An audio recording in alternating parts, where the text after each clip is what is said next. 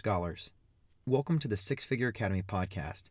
In this space, we'll talk frankly about business, life, and relationships, how to grow, how to prosper, and how to attain satisfaction in our lives. No, there is no secret to any of these things, but they can be learned. So let's grow together. Episode 3, What is Value? Part 2. Continuing our discussion on value, let's begin with a recap. The 6 sides of value are as follows. 1. Your definition of value. 2. Your customer, client, or boss's definition of value. 3. The intrinsic value of the product or service that you sell. 4. The extrinsic value of the service or product that you sell. 5. The perceived value of the product or service that you sell. And finally, the tangible cost of the product or service that you sell. Last week, we explored how important definitions of value for both you and your customer, client, or boss is to success, particularly if these two definitions are in conflict. Again, the goal here in our exploration of value is to align each of these principles and factors above to maximize growth, whether that be in your business or in your occupation as it stands right now.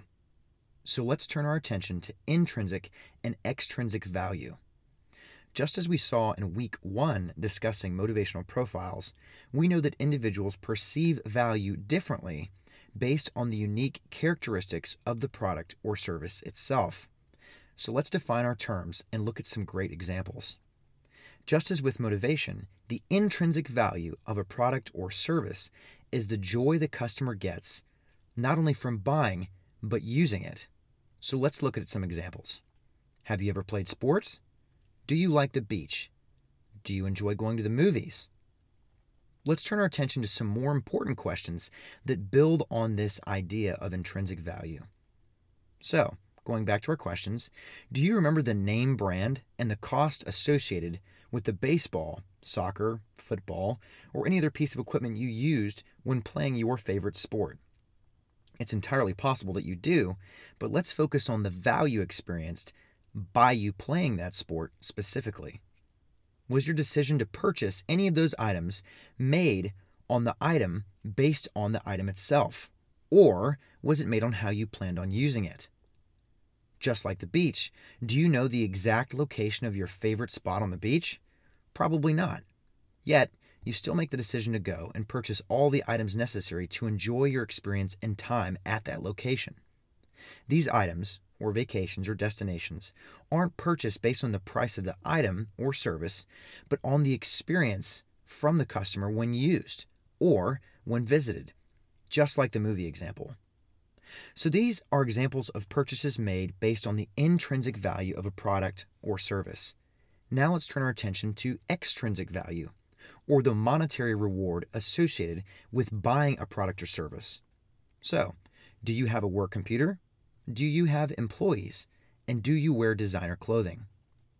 Let's start with the work computer. Chances are, if you were a business owner, you buckled down and researched what type of equipment would be necessary to start and run your business effectively. The prices of computers and all associated products are calculated down to the finest bit and chosen specifically for maximizing the value of your purchasing dollar. Or, the items have the capability to do what it is needed. The same thing applies with employees. Providing incentives for your workforce to perform at higher levels is an example of using resources to maximize the revenue-generating potential of your company or your organization. It is not cost-effective, nor is it logical, to pay employees a high rate for poor or unsatisfactory or even unnecessary work. This being said, there is extrinsic value in retaining qualified employees. What about designer clothing?